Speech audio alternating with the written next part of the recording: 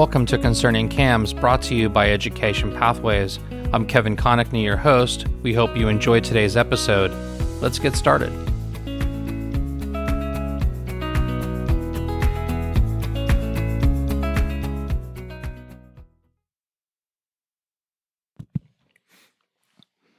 Our topic today is broker selection, why choosing the right agent matters. I have the pleasure to be here today with Joe Thompson. Joe is a client advisor and partner with Gulf Shore Insurance.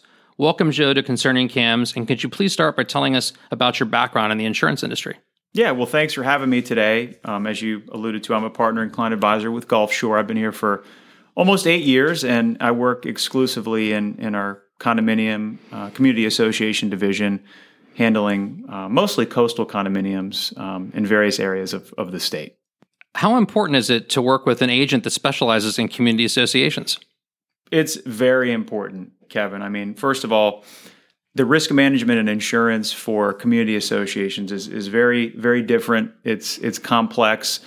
There's a lot of variables that go into the different exposures and coverages that apply. It's really a separate discipline of insurance, and not all agents are created equal. It's no different than an attorney or, a management company or an accountant. The board really needs to spend a lot of time vetting that professional to ensure that they're getting somebody that truly has a specialization in that niche to make sure that they're going the right direction, because insurance ultimately is the most important thing the board will ever purchase. There's really no question about it. So they don't want to commoditize the insurance. You don't want to look at it just as a line item on the budget and trying to get it down to the lowest point possible. You want to make sure that you partner with an advisor and you partner with somebody that has a specialization in this niche of insurance. So with that said, what is the importance then of interviewing agents? It's very important. Again, I would say it's analogous to hiring the lawyer, the management company, the CPA firm. I mean, the board is really, if you look at it like a wheel, the board is the center, the hub of the wheel. And then the spokes that come off of the wheel that holds everything together are effectively the advisors that appropriately advise the board for them to make their business decisions and to, conduct themselves with their fiduciary responsibilities that they have as board members. And part of that is making sure you're getting good recommendations and good advice from these professionals, and you want to really thoroughly vet them to ensure you end up in the right place. Because the last thing you want to do is be in a position with the wrong professional. You're not going to call a law firm and say you're an association that is about to turn over from developer control. You're not going to call 3 law firms and say, well, who has the cheapest hourly rate? That's who we're going to go with. You're going to call a law firm that specializes in construction defect law and turnovers, and you're going to want to interview them and go with the appropriate person depending on how you feel about that firm or their expertise. It's no different with insurance. It's exactly the same. You want to make sure you're working with somebody who works specifically in the context of what your exposures are. As an example, say you're a coastal condominium association, you might be a high-rise or a mid-rise on the beach. You want to make sure you're working with an agent that has that specialty. They have other clients nearby, and you can call their references and ensure that they're going to do what they say they're going to do. So there's a lot that goes into it, but the very thorough interview is very important in that process to hiring an agent. I've heard people use the term agent of record. What does that really mean, and how is it relevant to the conversation we're having today? So insurance is interesting, especially with respect to association insurance in Florida. So there are really a finite number of insurance carriers that will provide coverage to these associations in the context of property, mostly.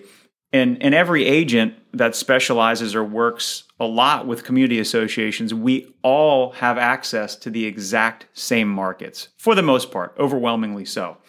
So ultimately, what the board and the manager should do is they should initiate that very rigorous and thorough interview process that I referred to, and ultimately need to make a decision to choose one agent, one brokerage as their agent of record to go to the marketplace and to compete and negotiate with all of these different carriers on behalf of the association. So you hire one quarterback to go to the market, and they pit all of the quotes against one another. So the purpose of that process is that they can drive down the rates.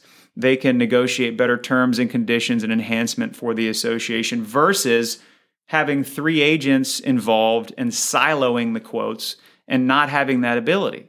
That's the last thing you want to do. And really, Any agent that knows the process and agents that do it well are ones that will only participate in that fashion. They won't participate in any other fashion. And frankly, boards that don't initiate that process and try to call multiple agents and try to get different quotes, which is something that's very difficult to do, and I'll explain that in a second, they end up actually doing themselves a major disservice because you lose that ability to have that one specialist, that one agent, that one expert to really go in there, roll their sleeves up on your behalf and get aggressive with the marketplace and negotiate you the best possible program that they can. That would be my recommendation. Joe, sometimes association boards may choose to skimp a bit by getting a cheaper policy, and then some things may not be covered. What have you seen happen in cases like that when some kind of peril happens that's not covered by a policy?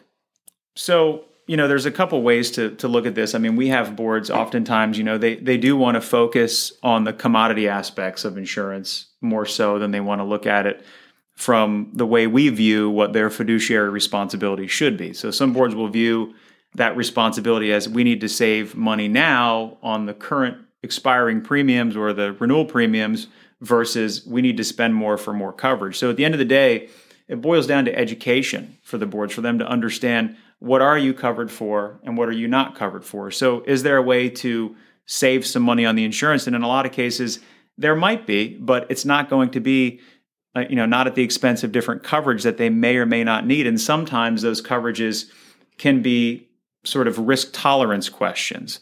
Boards have different levels of risk tolerance, so it depends on what the coverage is. If it's something like, say, for example, there's something called plate glass coverage, which would be a first dollar coverage for glass damage. There's some boards that are more concerned about their under-deductible costs than others, and they may have a discussion and deliberate on potentially eliminating that coverage. But at what cost could that catch them?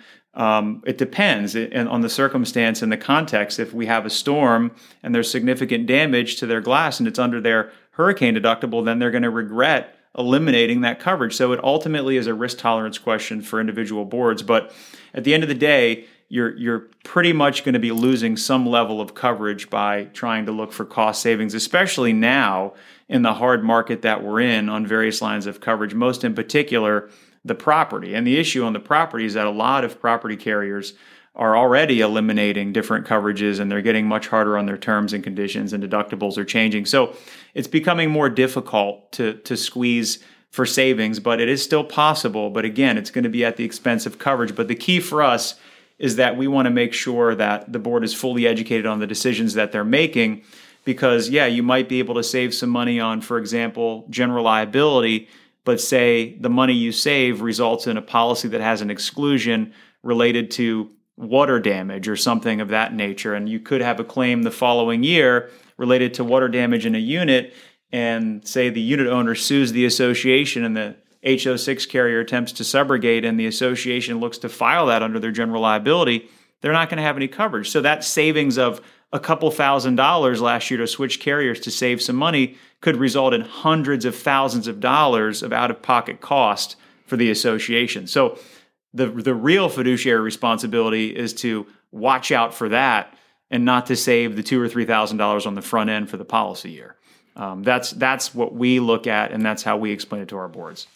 Well, you talked about education, and so what I'm wondering is would it be reasonable for a CAM to call an agent up and say, "Hey, can you come and talk to my board? I'm concerned that they seem to be going down the path of seeking less coverage, and I'm worried about what that might mean for our association." Would you or other agents be willing to come in typically and talk to boards to educate them about what the consequence could be of choosing less coverage? Yeah, absolutely. We do that with our clients, and I would hope that other agents do the same, but that's just standard operating procedure for agents that specialize with community associations. So I would hope that other agents would do that as well, but that's a very fair question. And I would say hats off to any CAMs that recognize that as a potential issue, because the CAM is obviously doing a great job as well, because they are also looking out for the association's interests and recognize that would be a bad move to look to sort of cut coverages in certain areas where it could come back and actually create a bigger consequence in the future from a claims standpoint. Joe, thank you for joining us today on Concerning CAMS to walk us through broker selection, why choosing the right agent matters.